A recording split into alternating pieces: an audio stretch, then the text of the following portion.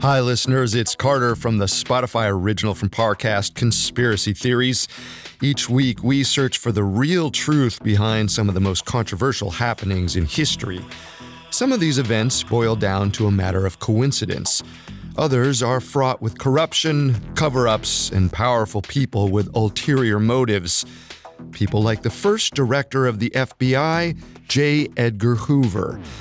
Kate and I are thrilled to bring you this 6-part crossover from conspiracy theories and dictators on the life, career, and conspiracies of J. Edgar Hoover. For more of history's most questionable events, follow Conspiracy Theories free on Spotify.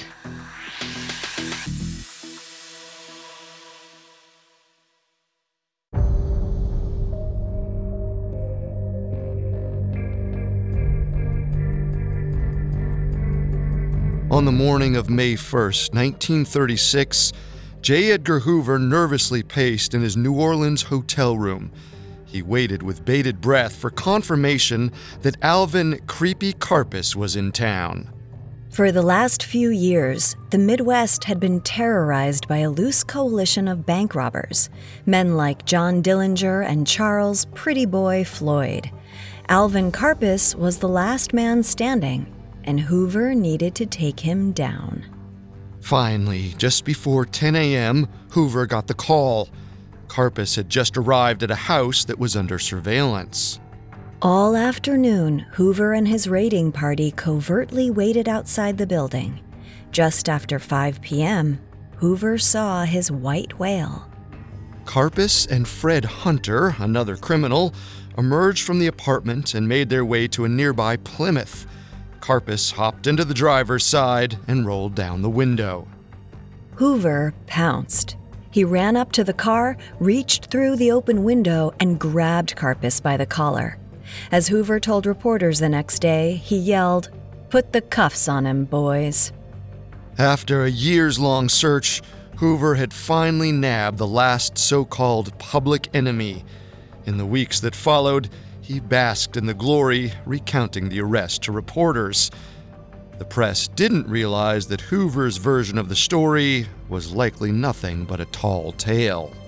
Hoover didn't mind embellishing the truth, so long as it served his ambitions.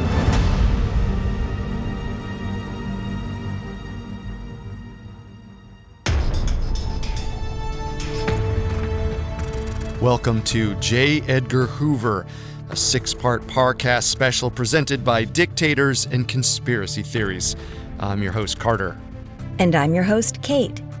Over the course of this series, we're diving into the life, legacy, and notoriety of America's most well-known and possibly most hated FBI director. You can find all episodes of Dictators, Conspiracy Theories, and all other Spotify originals from Parcast for free on Spotify. Today, we explore how Hoover exploited Depression-era gangsters in order to build the power and reputation of the Bureau of Investigation. With that newfound power, he was able to return to his crusade against communism, even if it meant skirting the law. Next time, we'll follow Hoover as the Cold War begins.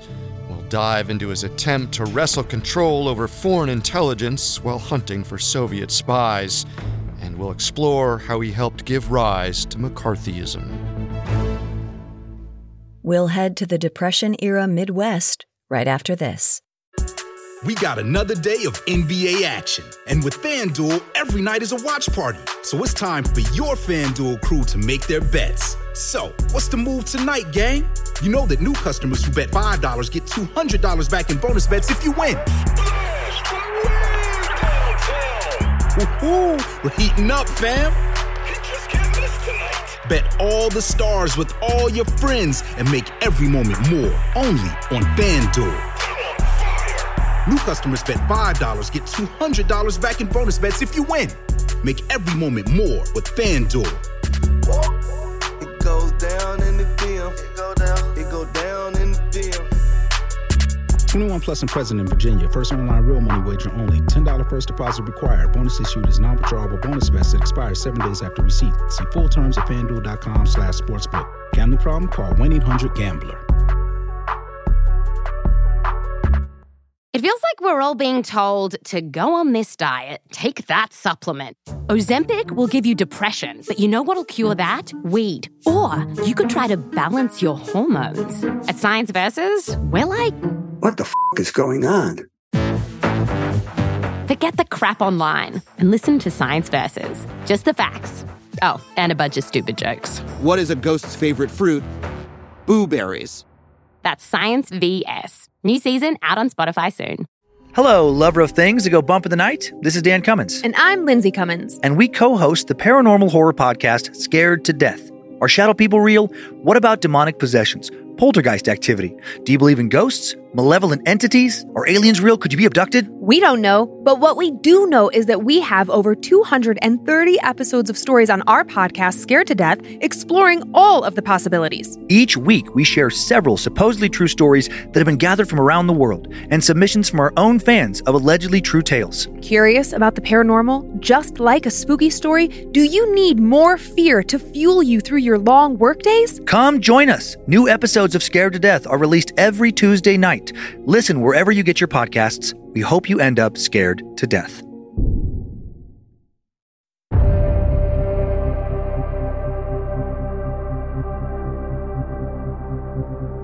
At the end of 1924, 29-year-old J. Edgar Hoover was named permanent director of the Bureau of Investigation. After rebuilding the Bureau from top to bottom, Hoover was now the nation's top cop. To his core, Hoover was an anti-communist. He believed that there was no greater evil in this world. But by the time he became director, the perceived threat of the so-called Red Menace had fizzled. So Hoover looked for other cases that could bring the Bureau into the limelight. After the kidnapping of Charles Lindbergh's infant son, copycats spread like wildfire. And Hoover wouldn't let this opportunity slip through his fingers. By the start of 1933, the Great Depression had entered its fourth year. It looked as if there was no end in sight. Destitution, foreclosure, and starvation were felt in just about every corner of the nation. People were desperate. The Lindbergh kidnapping actually inspired hope, not in justice, but in the ability to extort the rich and famous in order to survive. As such, a wave of kidnappings and ransoms flooded the nation. Kidnappings were simply the beginning. They were soon surpassed by a crime far more adventurous: bank robberies. Beginning in 1933, the Midwest became a hotbed for bank robbers. Bandits like John Dillinger, Bonnie and Clyde, and Babyface Nelson terrorized banks up and down the Mississippi River. Considering the desperation of the era, the public actually cheered these criminals on. Portrayed as modern-day Robin Hoods, they were seen as striking back at one of the most evil institutions of the decade, the bank. Naturally, J. Edgar Hoover despised everything these criminals stood for. In his view, they weren't just criminals, but animals who made a mockery of law, order, and decency. There was just one problem. Bank robbery wasn't a federal crime. But Hoover didn't have to wait too long for Congress to change the rules in his favor. And it was all thanks to an ambush in Kansas City, Missouri. In June 1933, Bureau agents were assigned to help local police escort bank robber Frank Jelly Nash to Leavenworth Prison. They arrived in Kansas City on June 17th. The lawmen hopped off the train and made their way to their vehicle. Suddenly, they were ambushed by gunmen. 4 lawmen, including a bureau agent, lay dead in the streets. Nash himself also died. Hoover seized on the so-called Kansas City Massacre. He loudly proclaimed that those who participated in this cold-blooded murder will be hunted down. Hoover had the full support of the newly appointed Attorney General, Homer Cummings. Cummings did everything he could to help Hoover, including lobbying Congress to reshape federal crime. Starting in May of 1934, Congress passed a series of laws that gave the Department of Justice, including the Bureau of Investigation, more authority. Among the new list of federal crimes was bank robbing and killing a federal agent. Hoover's war on crime had begun, and number one on his list of public enemies was John Dillinger. John Dillinger was charming, witty, and wily. In March 1934, he escaped prison using a fake gun carved out of wood. He was notorious for his disappearing acts. Not long after his astounding prison escape, word reached law enforcement that Dillinger and Babyface Nelson were holed up at the Little Bohemia Motel in Wisconsin. Federal agents, led by Special Agent in Charge Melvin Purvis, raided the motel. But after a bloody shootout, Dillinger had disappeared again. Hoover fumed over this. Dillinger had made a mockery of the Bureau. So in June of that year, he added more agents to the hunt, slapped on a $10,000 bounty, and declared Dillinger public enemy number one. A month after the Little Bohemia shootout, Dillinger was in Chicago, living with a woman named Anna Sage. Facing deportation, Sage decided to help the Bureau in hopes it would save her. She reached out to Melvin Purvis, and with Hoover's blessing, they coordinated a sting operation. Hoover supplied guns and men for the operation, partially out of his will to get the job done, but also to ensure that no one man walked away with all the glory. On the evening of July 22, 1934, Purvis and a team of agents ambushed Dillinger as he exited a theater in Chicago. Dillinger reached for his gun, but Purvis's men fired first. In a matter of seconds, Dillinger lay dead in the alley. For over a decade, Hoover had hunted the white whale that would truly legitimize the Bureau he was building. He'd finally caught what he was looking for. Unfortunately, he had to share the spotlight with Melvin Purvis.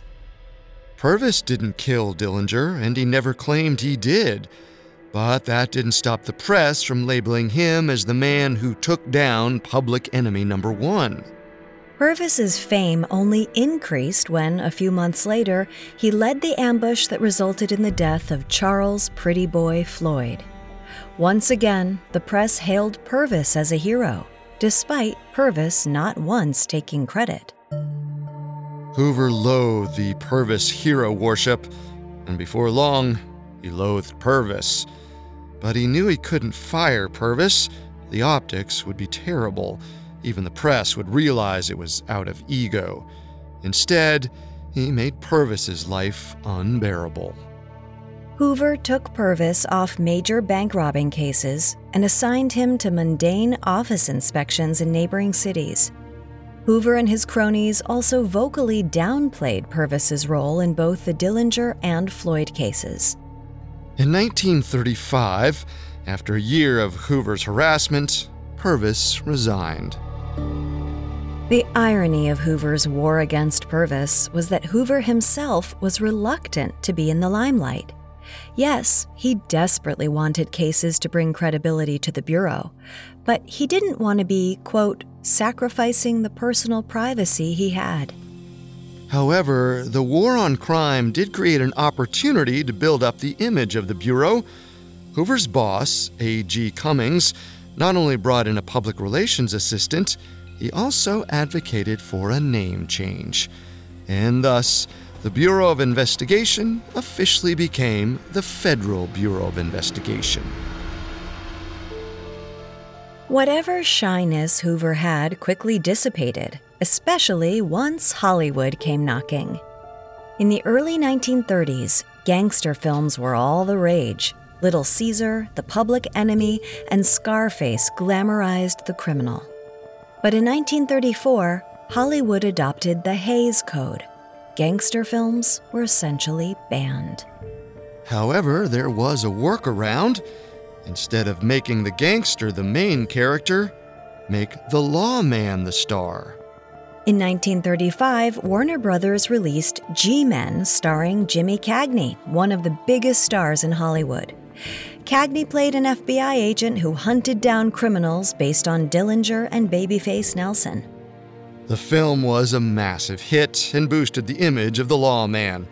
In fact, as author Brian Burrow notes, in just days, it did what reality hadn't, enshrining Hoover as the symbolic head of the nation's crime-fighting forces. 1935 became the year of G-men, or government men.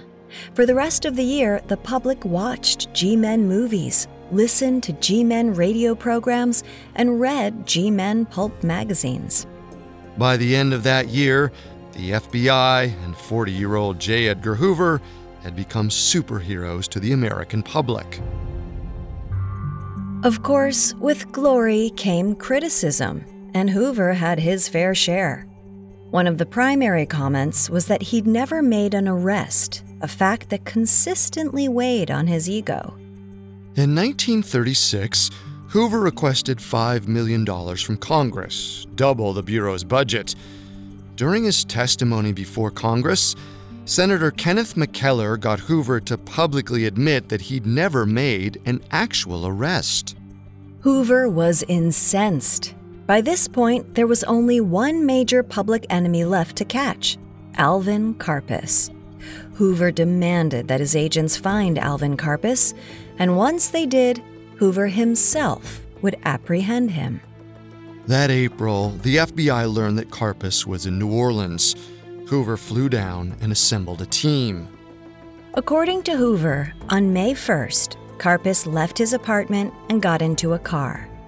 But before he could start the engine, Hoover ran up, reached inside, grabbed Karpis by the collar, and shouted, "Put the cuffs on him, boys." That same day, the New York Times headline read, "Karpis captured in New Orleans by Hoover himself." If that sounds like a cheesy cop drama, that's because it might be. According to Karpis's 1971 autobiography, Hoover only arrived after law enforcement grabbed him and had him surrounded. Even the FBI's official files refute Hoover's claims that he made the official arrest. The files state that Hoover was simply part of the raid. All discrepancies aside, the whole situation did cement J. Edgar Hoover as the nation's top cop. Hoover could have used the momentum to continue the war on crime. But Hoover wasn't interested in going after gangsters. With the Bureau growing and gaining power, he went back to fighting his lifelong nemesis, communism.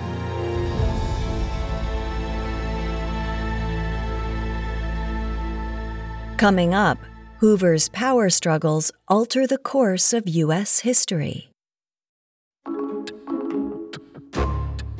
They're role models, nurturers, and to many, the ultimate best friend. But what happens when Mommy Dearest has a dark side, one that's more criminal than caring? Find out in the Spotify original from Parcast, Malicious Moms. Hi, I'm Vanessa Richardson, host of Malicious Moms. Every Sunday on Spotify, join me for a closer look at the moms who took their maternal instincts to illegal extremes. A beloved actress who would do anything for her child. A jilted ex who used her kids to take deadly revenge. Plus, a wife, a mistress, and an altercation with an axe you have to hear to believe. In this Parcast collection, learn the dire lengths some women went to help their children and how others used motherhood to carry out their misdeeds. Sometimes true crime can be a real mother. Follow Malicious Moms free and only on Spotify. Now back to the story. By the mid-1930s, J. Edgar Hoover was on top of the world. Thanks to the success of the war on crime, the FBI had cemented itself as the nation's top law enforcement agency. But rather than pursue more gangsters, Hoover made a sharp U-turn. He used the global rise of fascism to antagonize communists in the U.S. Throughout the 1920s and mid-1930s, fascism spread throughout Europe. Italy fell to Benito Mussolini in 1922, Adolf Hitler took control of Germany in 1933, and Francisco Franco started ruling Spain in 1936. The United States wasn't immune to the wave of the far right either. Fascism, by its very nature, is reactionary. And as the Great Depression lingered, disgruntled Americans saw its appeal. Perhaps they thought the U.S. needed its own strongman. In particular, Nazism captured the attention of many Americans. But it wasn't just anti-Semites or KKK members who viewed Hitler favorably. Prominent Americans did too. In fact, arguably one of the most prominent Nazi sympathizers was none other than Charles Lindbergh. President Franklin D. Roosevelt feared the spread of fascism, and it wasn't mere paranoia. In 1933, a group of prominent businessmen approached General Smedley Butler to lead a fascist coup against the government. They wanted to depose FDR and install Butler, a war hero, as dictator. Unfortunately for them, Butler had become anti-imperialist and anti-fascist. In the fall of 1934, he testified before Congress revealing the coup. However, with little concrete evidence to back Butler's claim, investigation into the so-called business plot withered. That's why, in May 1934, FDR instructed Hoover to investigate the growing fascist movement. But Hoover didn't believe fascism posed the biggest threat to national security. Yes, he kept tabs on the Nazi-inspired groups and public figures, but he spent the majority of his time sniffing out communism. To be fair, the 1930s did see a resurgence in communism, mainly as a response to the Great Depression. As author Ted Morgan notes, the Great Depression allowed the Communist Party to transform itself into a champion of the unemployed. Throughout the decade, communism and labor unions became synonymous. As the Communist Party and labor movement grew, so did Hoover's fears, which were only exacerbated when FDR became the first president to recognize the Soviet Union. This meant that the Soviets could now open an embassy in the U.S. and thus invite Soviet spies onto U.S. soil. To convince FDR that communism posed a larger threat than fascism, Hoover pulled a Hail Mary. In August 1936, he told the president that communists had infiltrated unions in 3 major industries: shipping, coal, and the press. He warned that through these groups they, quote, would be able to paralyze the country. But there was a problem. Hoover didn't have the authority to conduct a massive intelligence gathering operation into the supposed communists. However, there was a 1916 statute that claimed the State Department could enlist the Bureau to investigate political dissidents. So FDR called a meeting with Hoover and the Secretary of State, Cordell Hull. According to Hoover, during the meeting, FDR proclaimed that both communist and fascist movements were, quote, international in scope, and that communism in particular was directed from Moscow. Hull turned to Hoover and immediately gave him the green light. Hoover now had full authority to spy on Americans. This meeting served as an early example of Hoover's capability under FDR, and as we know, FDR was president for a long time. From there, Hoover got to work. He relied on the same techniques used during the Palmer raids: wiretapping, bugging, opening mail, breaking and entering, and rebooting the much-maligned General Intelligence Division. But although Hoover was now America's leading domestic spy, he wasn't America's only spy. Not only did the military have its own intelligence-gathering divisions, but so did federal agencies like the State Department and Post Office. Hoover resented this. While he was fine working alongside the military in other situations, when it came to civilian spying, he wanted the FBI to be the only intelligence agency. Things changed in his favor on September 1st, 1939, when Nazi Germany invaded Poland. And although FDR declared that the U.S. would remain neutral in World War II, He also announced that all investigations into espionage would be controlled by the FBI. By now, FDR had grown to trust Hoover. He saw Hoover as thorough, competent, and loyal, so he gave the FBI the lead.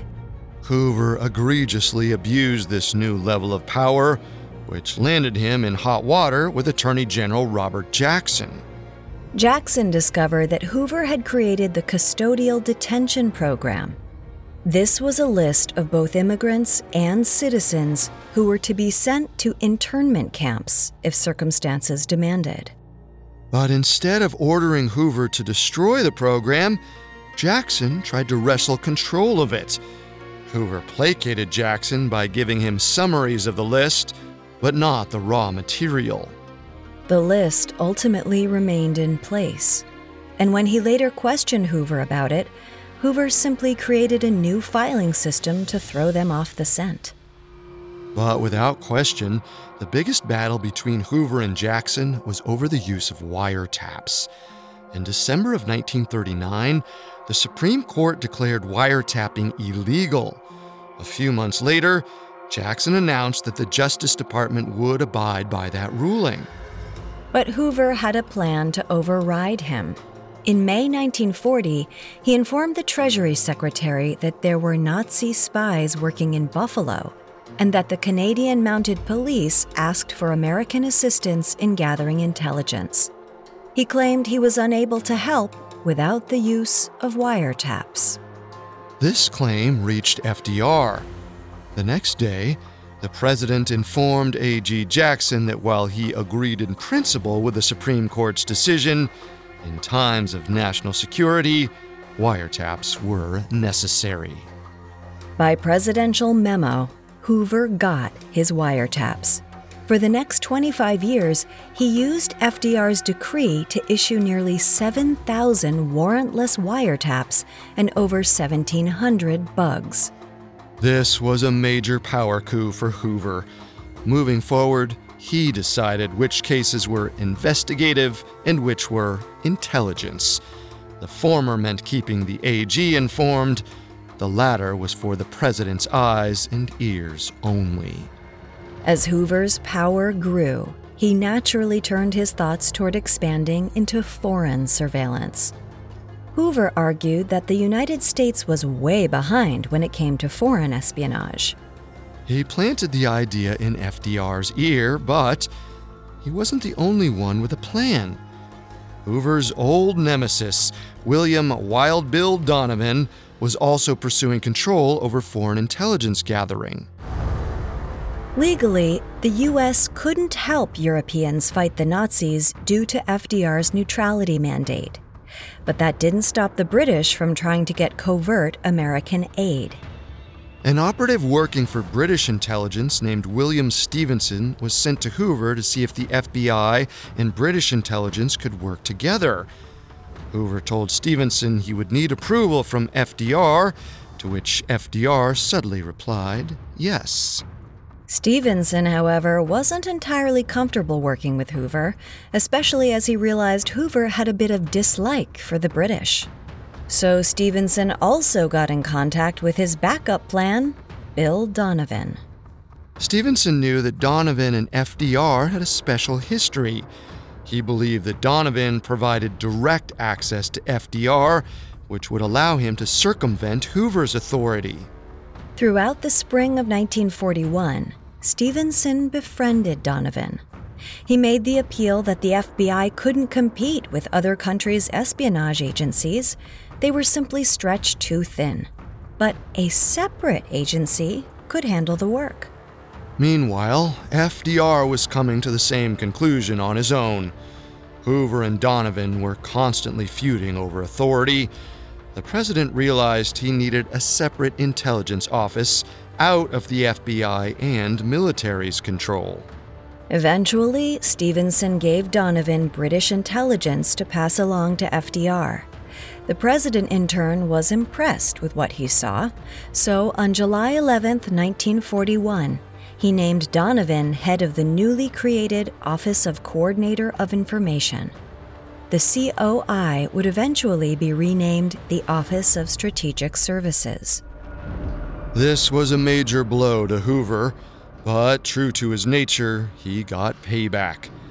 The OSS was so poorly run in its early days that Hoover was able to infiltrate it with his own agents and spy on their activities. And because the FBI was responsible for OSS background checks, Hoover had files on all of Donovan's agents. But while Hoover busied himself with all this, he completely missed intelligence that suggested an immediate, real threat to the United States.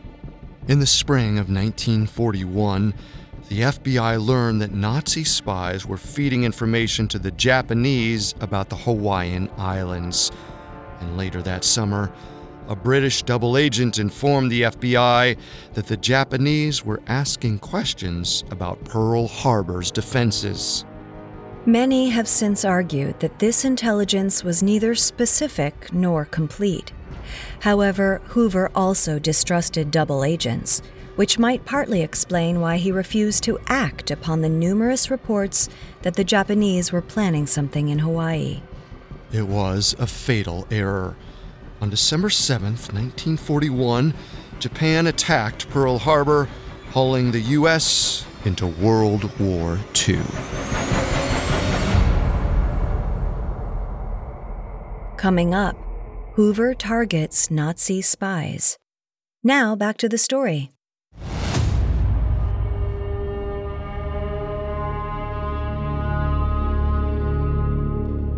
Throughout the latter half of the 1930s, J. Edgar Hoover used the rise of fascism as a means to build the power of the FBI and resume his crusade against communism. However, Hoover wasn't fully trusting of reports they received of an impending attack on Pearl Harbor. Thus, America entered World War II. If there was one organization prepared for war, it was the FBI. For years, Hoover had curated lists of perceived threats to the U.S., both foreign and domestic. Now, he was able to put those lists to use. Almost immediately, newly appointed Attorney General Francis Biddle signed warrants for names on Hoover's lists. Within 3 days of the attack on Pearl Harbor, agents arrested 3,846 Japanese, German, and Italian immigrants and ushered them toward possible deportation. Beyond rounding up potential spies, Hoover had other weapons in his war arsenal, some old favorites and some new. As expected, the FBI used wiretaps, burglaries, and mail openings. They also clamped down on the press. Hoover threatened to jail journalists illegally based on their reporting on Pearl Harbor. Hoover was also given authority to inspect telecommunications sent throughout the United States. He demanded that cable companies like Western Union and RCA hold off on sending telegrams for the FBI to examine first. The FBI continued to read telegrams even after the war. With America in the midst of war, Hoover's mission was to identify Nazi and Japanese spies. And in the summer of 1942, Hoover stumbled into a major Nazi spy ring. On the evening of June 13, 1942, Coast Guardsman John Cullen was patrolling a beach off Long Island when he suddenly spotted 4 men near the surf. Cullen was suspicious. He approached the 4 men and demanded to know what they were doing. The men claimed they were stranded fishermen, but Cullen didn't buy it. His suspicions were confirmed when the men attempted to bribe him into looking the other way. Cullen had heard rumors that German U-boats were seen off the coast, and he feared that the men were, in fact, German spies. But he was alone and unarmed. So he took the bribe money, ran back to the Coast Guard station, and reported the incident. The next morning, Cullen's superiors returned to the spot. When they arrived, they discovered a cache of weapons, explosives, and German uniforms. Hoover learned of the incident just after noon on June 14th. When he did, He convinced his higher-ups to let the FBI run point and to keep everything a secret. The last thing he wanted was to spook the Nazi spies. Little did Hoover realize some of these Nazis were already having cold feet. Their leader was George Dasch. Born and raised in Germany, Dasch fled to the United States after World War I and built a life in America. However, he returned to Germany in 1941, got a job in the German Foreign Office, and was soon recruited to become a spy. After running into John Cullen, Dasch and his men made their way into New York City. In a hotel room, Dasch expressed doubts to his partner, Ernst Berger. Berger, a naturalized citizen, also had divided loyalties. He suggested they take their suitcase of money and run. But Dasch had another idea: go to the FBI. Dasch called the FBI's New York office, but he was transferred to the so-called Nut Desk. Even though the FBI was on high alert for Nazi saboteurs, the agent on the phone thought Dasch was ridiculous, so he brushed him off. On June 18th, Dasch traveled to Washington, D.C. and demanded to speak with Hoover. He managed to get in a room with one of Hoover's assistants, dumping almost $84,000 onto a table as proof of his tale. It was only then that Dasch was allowed to meet with Hoover himself. Over the next 8 days, Dasch revealed everything, including the plan for a U-boat to deliver another team of saboteurs off the coast of Florida.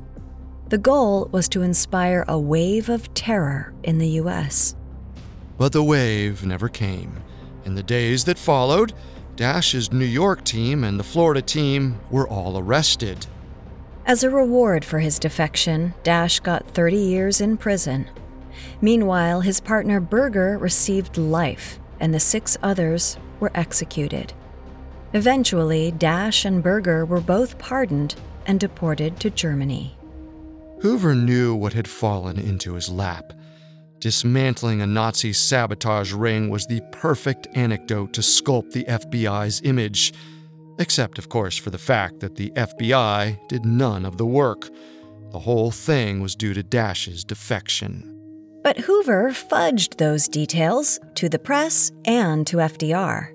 According to Hoover, Dasch never turned himself in. He was apprehended by FBI agents.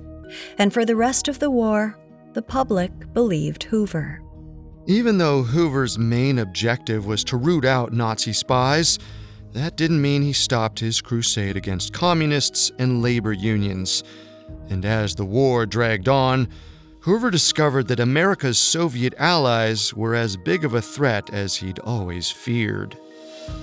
Since 1940, the FBI had been spying on Steve Nelson, a Croatian-born communist who lived in Oakland, California. A special agent of Hoover's believed Nelson was so important that in 1941, he was placed on the infamous custodial detention list. In the spring of 1943, the FBI recorded Nelson as he met with a Soviet diplomat named Vasily Zarubin. Zarubin told Nelson that Moscow wanted to place communists and Soviet agents in various parts of American industry.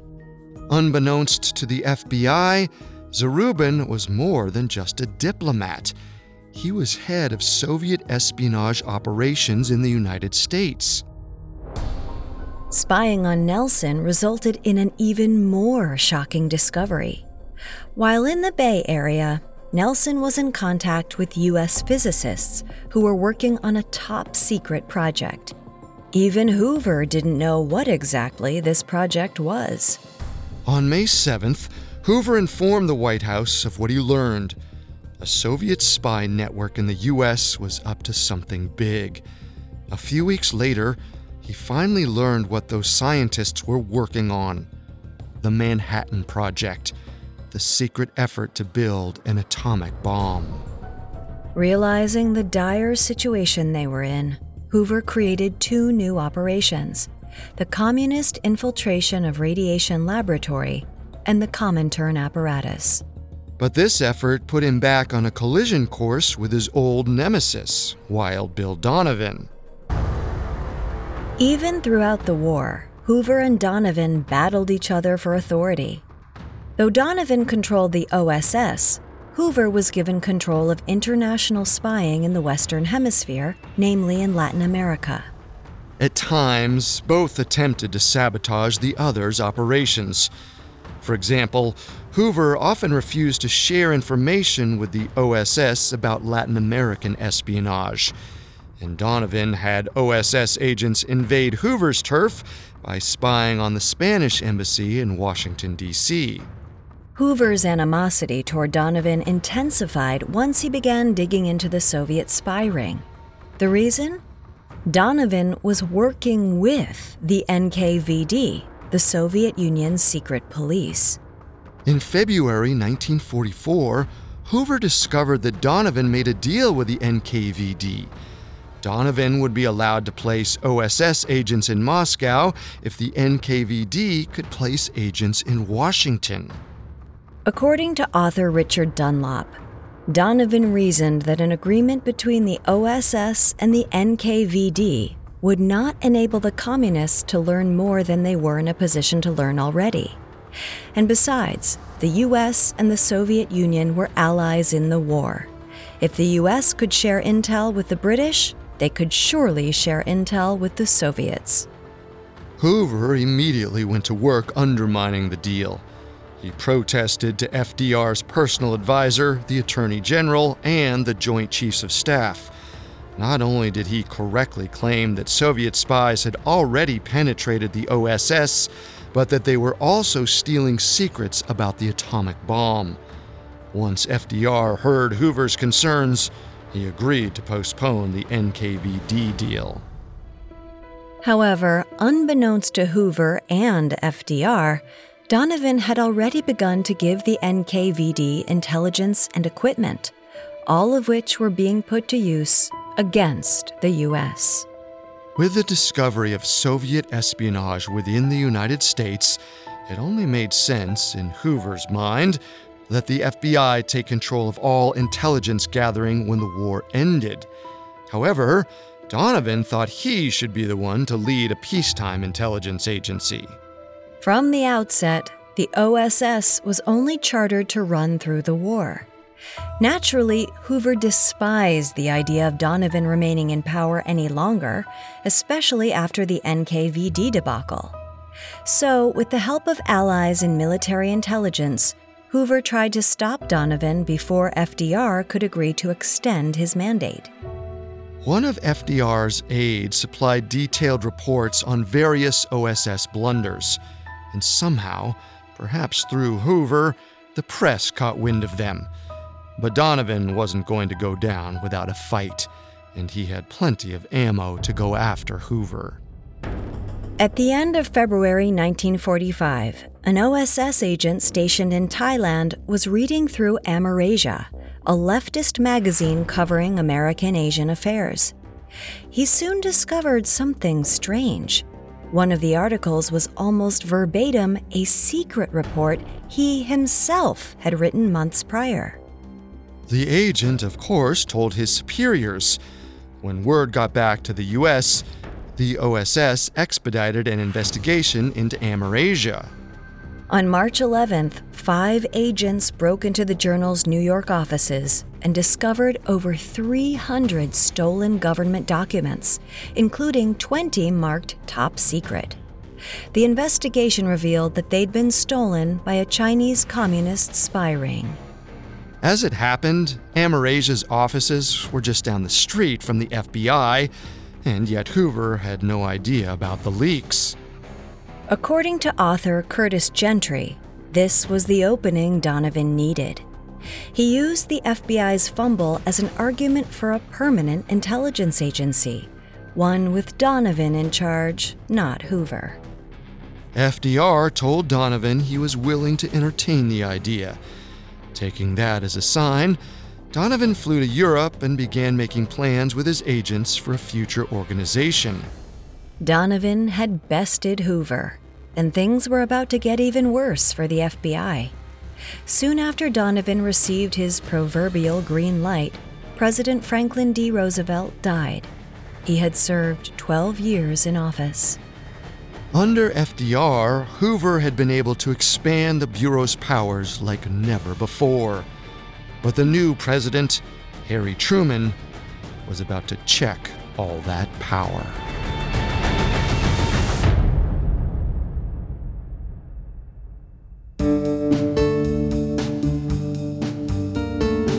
Thanks for tuning in. Next time, we'll dive into Hoover's hunt for Soviet spies as the nascent Cold War heats up and how it created another Red Scare. Among the many sources we used, we found Curtis Gentry's J. Edgar Hoover, The Man and the Secrets, and Tim Weiner's Enemies, especially useful to our research. You can find all episodes of Dictators, Conspiracy Theories, and all other Spotify originals from Parcast for free on Spotify. We'll see you next time. Conspiracy Theories and Dictators are Spotify originals from Parcast. Executive producers include Max and Ron Cutler. Sound design by Anthony Valsic, with production assistance by Ron Shapiro, Trent Williamson, Carly Madden, and Bruce Katovich. This special episode of Conspiracy Theories and Dictators was written by Joe Guerra, with writing assistance by Sarah Batchelor and Kate Gallagher. Fact-checking by Adriana Romero, and research by Brian Petrus. This special episode of Conspiracy Theories and Dictators stars Kate Leonard and Carter Roy.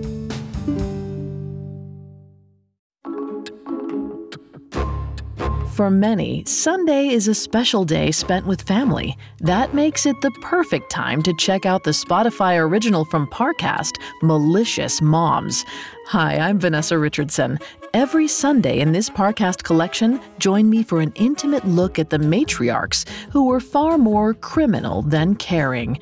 Warning, this isn't your mother's podcast. Follow Malicious Moms free and only on Spotify.